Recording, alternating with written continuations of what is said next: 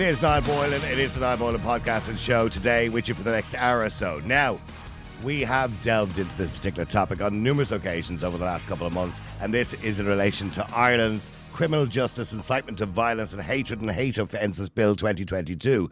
Now, the legislation, of course, was voted in by politicians going back 110 to 14 not so long ago. Some independent politicians were against it. People before profit were against it, but for their own reasons. Now, this bill has created a huge amount of controversy. Both Elon Musk and many other celebrities around the world and very outspoken people with big platforms have said that this particular piece of legislation is Orwellian. The Minister for Justice, Helen McEntee, denies that. She says the new legislation will criminalise any intentional or reckless communication or behaviour. She also went on yesterday during a debate to say that the proposed hate speech legislation or hate crime legislation is not radical, as detractors claim, while stating that she recognises there are different points of view. Speaking during the second stage debate yesterday evening, the Minister said that some of the bill doesn't go far enough and others believe it goes too far. She said the government's legislation is to proportionate, evidence-based and in line with legislation in other countries. She said it is a lesser offence to prepare or possess material such as posters or leaflets which are handed out or intended or likely to cause violence or hatred. Now, of course, we haven't defined the word hatred. And she was asked why they didn't define the word hatred in the legislation, because she said she would leave that up to the courts to decide, and indeed, that would get more prosecutions. So that's why they didn't define the word hatred. I want to know, now, before we go any further, people keep quoting the Constitution of Ireland. Let's be clear about it. This is not America. You don't have a right to freedom of speech. And she said that yesterday evening in the debate, that you don't have an absolute right to freedom of speech in Ireland. According to the Constitution, you have a right to freedom of expression. Article 10 says freedom of expression. Everyone has the right to freedom of expression. The right shall include freedom to hold opinions and receive and impart information and any ideas without interference by public authority and regardless of frontiers. That leads me to believe this could be challenged in the Supreme Court, because to me that sounds very much like freedom of speech. But she says it isn't. So I want to know if you agree with it. Now, the reason, of course, the legislation has been brought in is because NGO groups and those from minorities say that hate speech and hate crimes have gone up by 30%. Now, they use these statistics, but it's very vague, because they would suggest that people are being assaulted by reason of hate crimes. Now, let's be clear, if somebody's being assaulted or beaten up on the streets, nobody would condone that behaviour, and it's up to An Garda Síochána to use the current legislation of assault to deal with those situations. Or indeed, if somebody incites violence in any way, or to suggest that we should beat somebody up or do something to a community. We already have legislation since 1989, Incitement to Hatred Act. So why do we need this particular bill? Well, to talk to me a little more about it is one person who objects to the bill, Senator Rónán Mullen, and he joins me on the line. Senator, good evening to you. Or good afternoon, sir. Good evening to you. Good afternoon, and thanks for having me on your programme, Niall. Senator, the debate seems to be very one-sided. I'm going to give you an example. I endeavoured to get balance today on the show, and I offered an opportunity to many NGO groups who would be representative of the LGBTQ community, which a lot of people are talking about, and also many politicians who have spoken on this and have said that they agree with this legislation.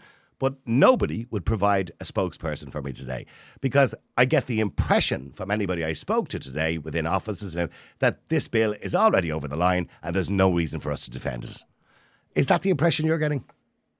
Well, yes, it is. You see, that's part of the way power is wielded in this country. You know, sometimes it can be tactical to keep stum, just as it might be necessary on other times to speak up.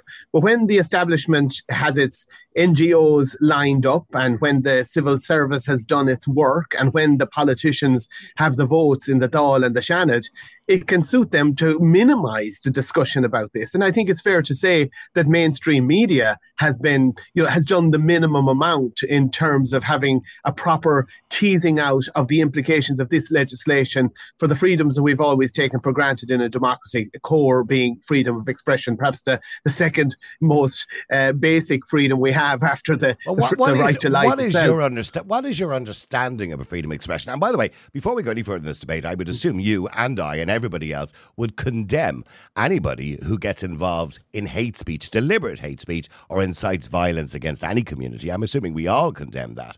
But we have to be careful as to how we interpret that, because my opinion may offend somebody and they might deem that as hate speech, but is that really hate speech? And Helen McEntee is leaving that up to a judge to decide. Yes, it's the vagueness that has become the weapon. Let's just go back a little bit and look what has happened here. You have a piece of legislation that does different things. In relation to hate crimes, no real problem with that. What it's doing is that if a certain crime is committed, we're already talking about stuff we would always all oppose, but if a motivation of hatred towards certain particular groups or what are defined as people who have protected characteristics is involved, then it becomes a more serious crime with a more serious penalty. Is that even fair? About whether well, you can have a debate about whether that keeps us all equal before the law, but at least you're talking here about people who are committing crimes that they shouldn't be committing, and you're talking about prosecuting them, which they should certainly be prosecuted. There may be a debate about whether there's a downside to this. The people who argue in favour of making crimes more serious, where they're motivated by hatred towards certain groups, is that those crimes can have a particular chilling effect on those groups of people who may already feel vulnerable within a community. I accept that argument, but I don't think it's the only argument. The argument on the other side is that really it shouldn't make a difference why somebody attacks you or me. It should be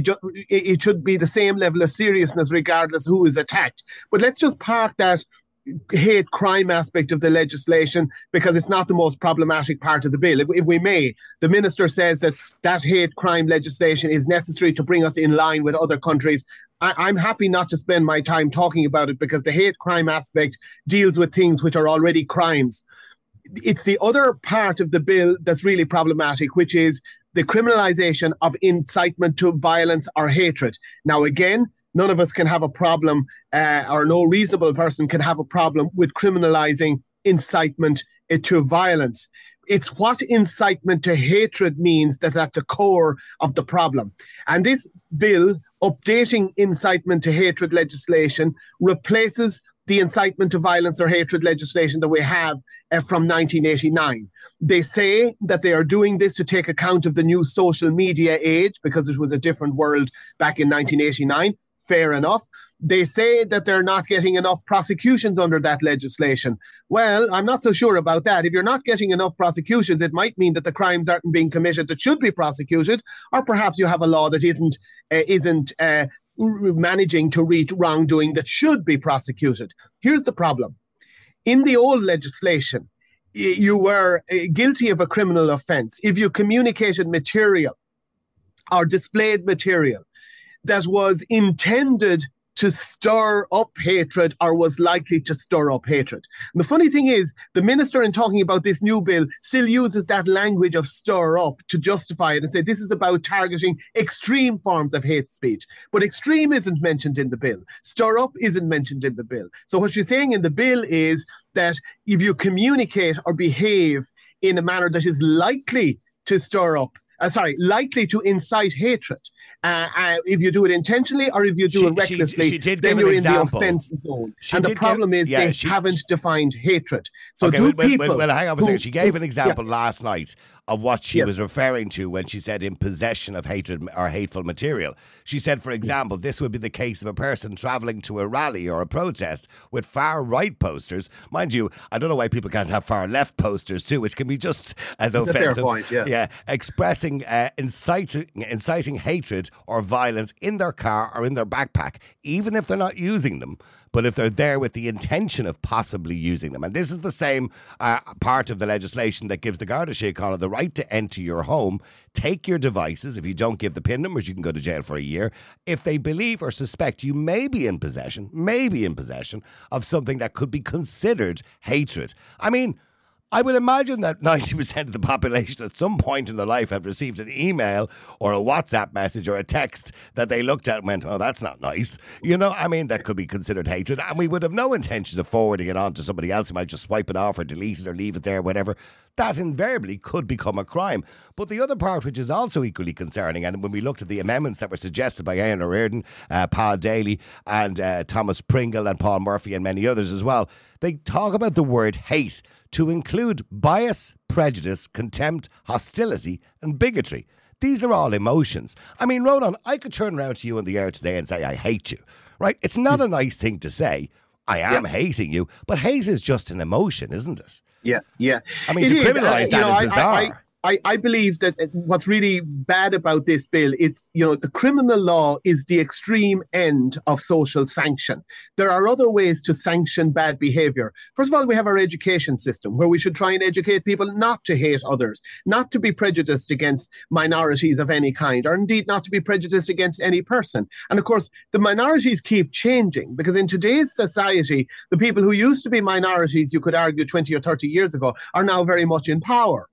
Whereas people who maybe represented establishment points of view 30 years ago would be very much the minority now, to the point where they almost dare not say what they believe.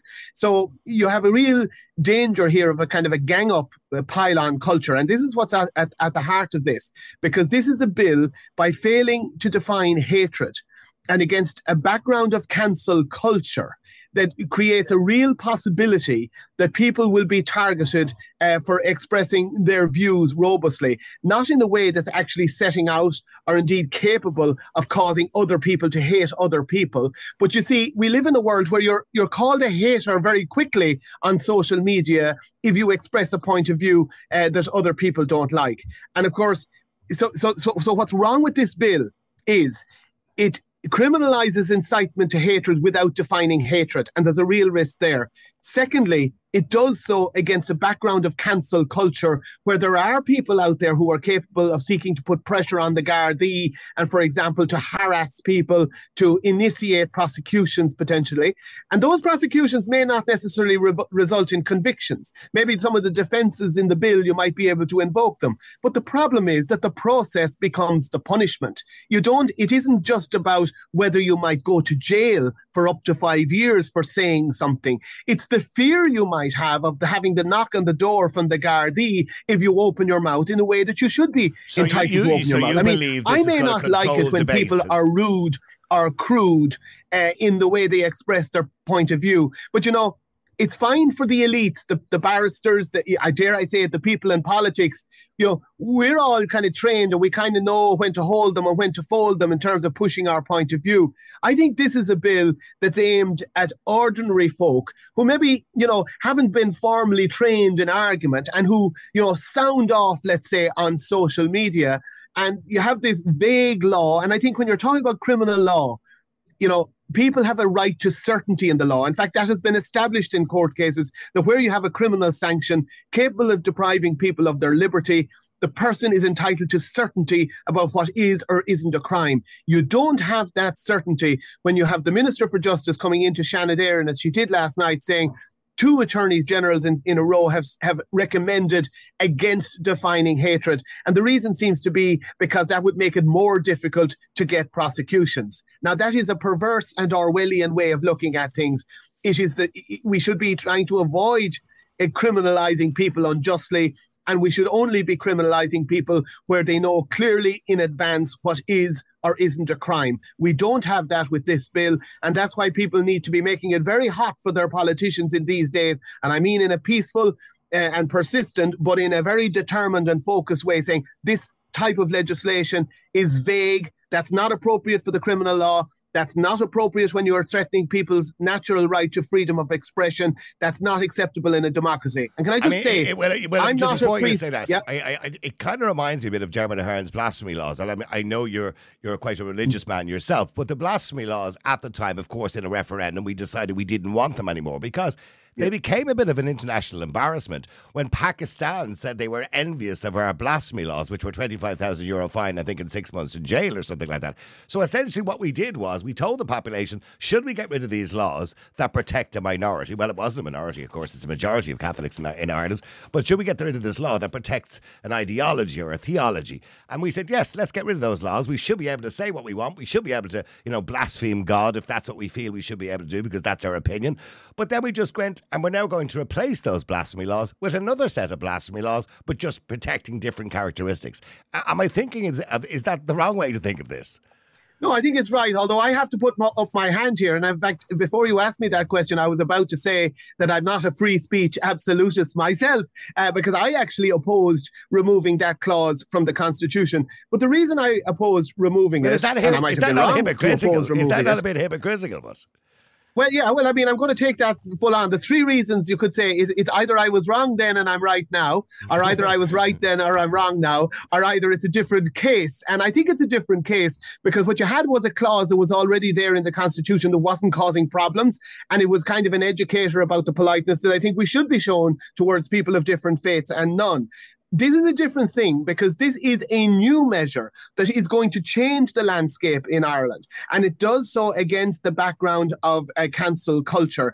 And not only do you have a vague definition of hatred, not only do you have this happening, as I say, when there's, if you like, social media mobs out there only dying to say that not only are you a hater, but you're acting against the law, and when are the guards going to... You're doing this again in a context as well where the Gardaí already have a practice, and this is on the record, that when they are investigating or looking into what they describe as non-crime hate incidents. So let's say people being aggressive towards each other or hateful towards each other, but in a way that's not criminal.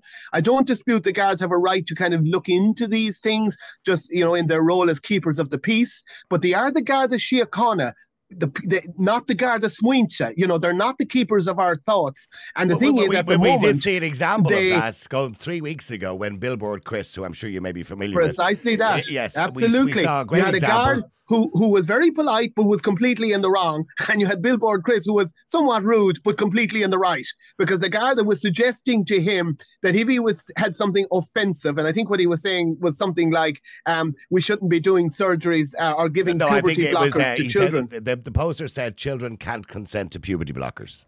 Well, yeah, exactly. And isn't he right? And isn't it a scandal, you know, that there are young children as a result and I know, of this? By the way, on that note, good news this week, the NHS, of course, have now stopped prescribing puberty blockers to children because of the evidence that they now see, the long-term damage that they could do to children. So they have now blocked it, and I think it's time that Ireland takes a very serious look at what we're doing in relation to children. But a separate debate. I look forward to hearing what our Minister for Education has to say. I look forward to hearing what our Minister for Health has to say, and I look forward to hearing what our Minister for Children has to say, because it's an absolute scandal that as a result of trans ideology, there are young girls going around with suture stitches on their chests where their breasts used to be, and to think that our society is not unanimous in condemning that assault on children and the ideology that has led to it. It shows how mad things have become in some ways. But absolutely. But hang on, just to give that a bit of balance. If you're 18 years of age, you can do what you want with yourself, and that's fine, and everybody accepts. Well, that's that. what I was referring to young people. Absolutely. But I do think. But hang on, getting back to Billboard Chris, because we've gone off in a little bit of a tangent. Billboard Chris, the Garda Síochána told him to move from the area, and he suggested, he didn't say it, but suggested he would arrest him if he didn't, because he said he was in breach of the Criminal Justice Act, Section 17, I think is what he quoted, which was completely incorrect, because the European Court of Human Rights gives you the right to offend. It gives you the right to shock. Now, also... It was Section 7 of the Criminal Justice Act, the public order legislation. And while it is correct that it can be an offence to display material which is threatening, abusive or insulting, it has to be with an intent to provoke a breach of the peace or to be reckless about that. And clearly that was not in play there. So the Garda was wrong on the law. Where do we stand with the United Nations? Because Article 18 of the United Nations obviously says everyone has the right to freedom of thought, conscience and religion, and the right includes freedom to change his religion belief. It also says everyone has the right to freedom of opinion, expression, and this right includes freedom to hold opinions, which is similar to our freedom of expression. Now, in relation to that, we've had a lot of international attention because Ireland has now become an embarrassment around the world with this piece of legislation, and people describing it as Orwellian. And we spoke to Michael Schellenberger going back about 3 weeks ago. And for people who didn't see that interview, I'm just going to play about 40 seconds of it just to remind you what he said when I asked him. And you can have a listen to the question that I asked him and just bear with me for 30 or 40 seconds. You can just, if I say something or you say something that may be against transgenderism, that may be against people of colour, that may be against whatever it happens to be or whatever protected characteristic, that you're encouraging hatred against that community. And they say we have to do something. Do they have to do something? Of course they don't, and the desire to want to silence the people around you is pathological. There's something wrong with people that want to silence people that have different views from them, in my view. Speech is not violence, except for in extremely narrow circumstances. It's just a personal expression. It doesn't hurt you. and we need to communicate that to people. Okay, I think that the other issue I would just say is that we've seen a significant decline in all forms of prejudice in every Western society. We've seen the percentage of Americans who support interracial marriage has risen from 5% to around 95%. We've allowed same-sex couples to be married and to adopt children. There's never been a period of greater tolerance and of less hatred in any civilization in recorded human history than in the societies today. There's no evidence of any increase of hate incidents. So this is a big lie.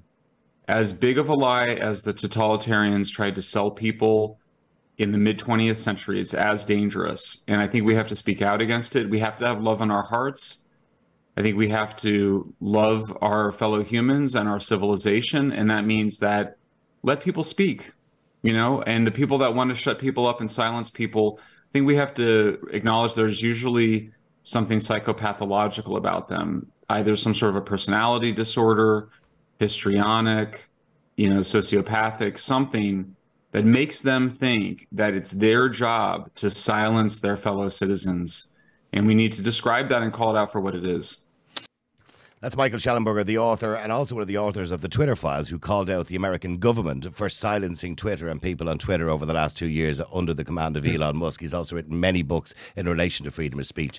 I mean, everything he says there seems to be exactly what you're saying, but yet we're still in this position. So where are we now? We're now at the second stage debate in the Senate. People are suggesting this could go through before the summer, be signed by the president, maybe after the summer recess in September. Does that look like it's going to happen? I don't know. As you said, it has passed the Dáil. Legislation, as you know, has to pass both houses. So now it's begun its journey in the Senate. There's going to be strong opposition, certainly from a minority of us. Senator Michael McDowell, Senator Sharon Keoghan, and I have all spoken. Sharon Keoghan will speak again next week because she was in the middle of her speech when the time allotted for yesterday evening's debate expired.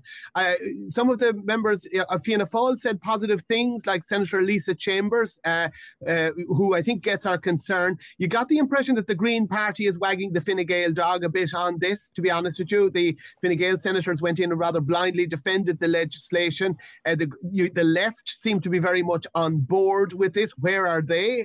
Is a question people would ask. And of course, one could ask, where are the NGOs? Because even though they said, this bill needs change, they seem to be fully on board with it. And I'd say, who's to know but that some of them are hoping for a bit of money from the state's kitty when it comes to education programs to promote this legislation and what it means for our society. Can I just say this, though, going back to what Michael Schellenberger had to say?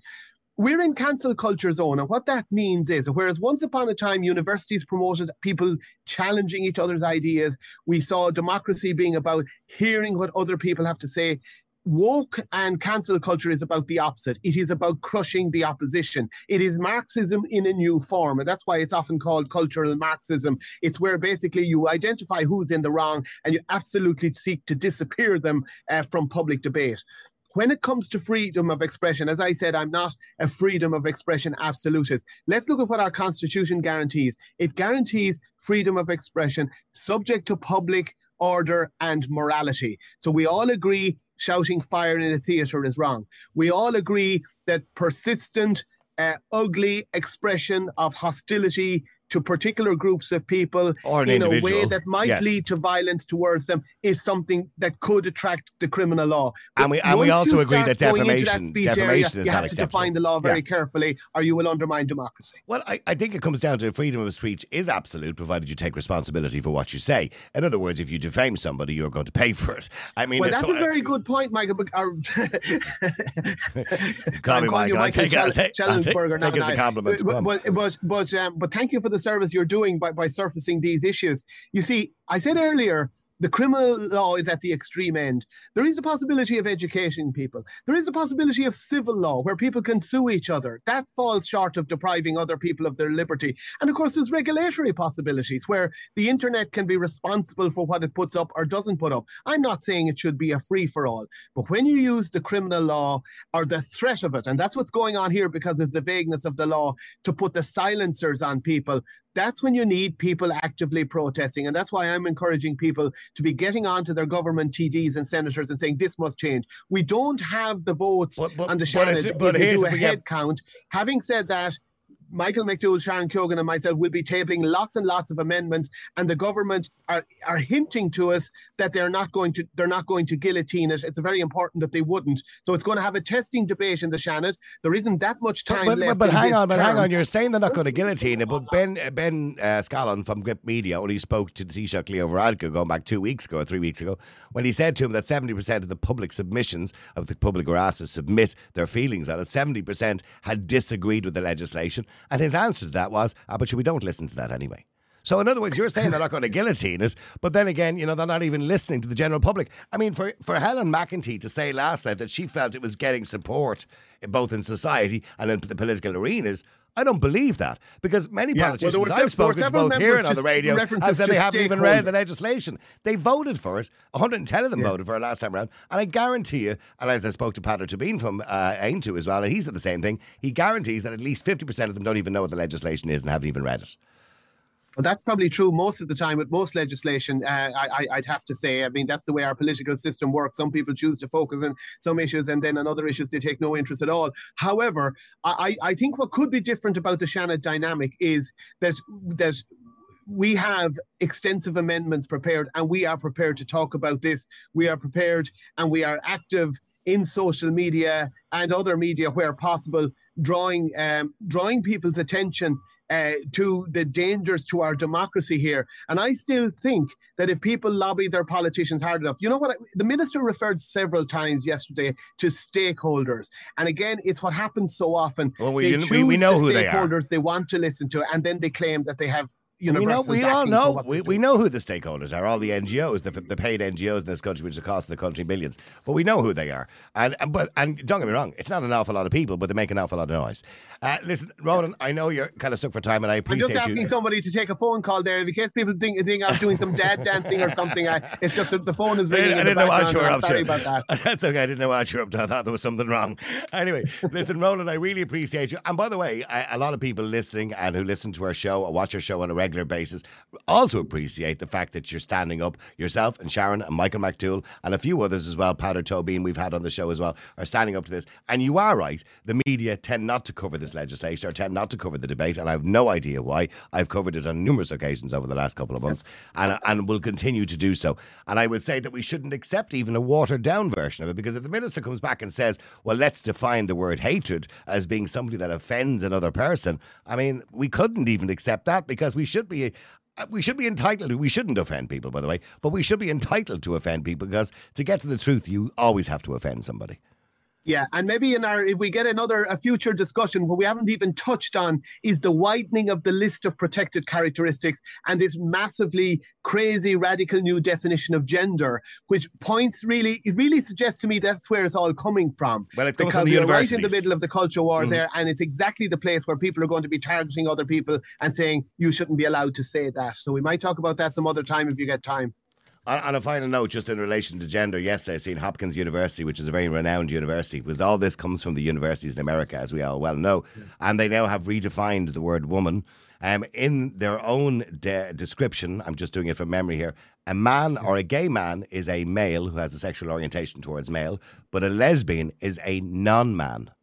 So work that one out. A lesbian is not even a woman anymore. A lesbian is now officially a non-man.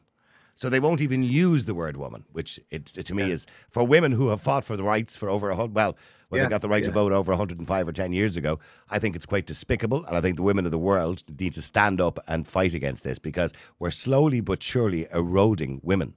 That's what we're doing. Yes, we had a great presentation yesterday from Dr. Helen Joyce, author of Trans, Where Ideology Meets Reality. And I think a lot of the politicians who heard her were very impressed. And hopefully people will, get out there, read her book as well. But I would stress, people, please contact your politicians about this. It's really important. Listen, thank you very much indeed, Senator Rónán Mullen. Thank you for coming on the air and talking to us. The multi-award-winning Niall Boylan Podcast. Listen live on Facebook, YouTube, and all the usual live stream services. To get in touch, just WhatsApp or text 085 100 2255. The Niall Boylan Podcast. They told me to shut up. Available for download from all your usual platforms.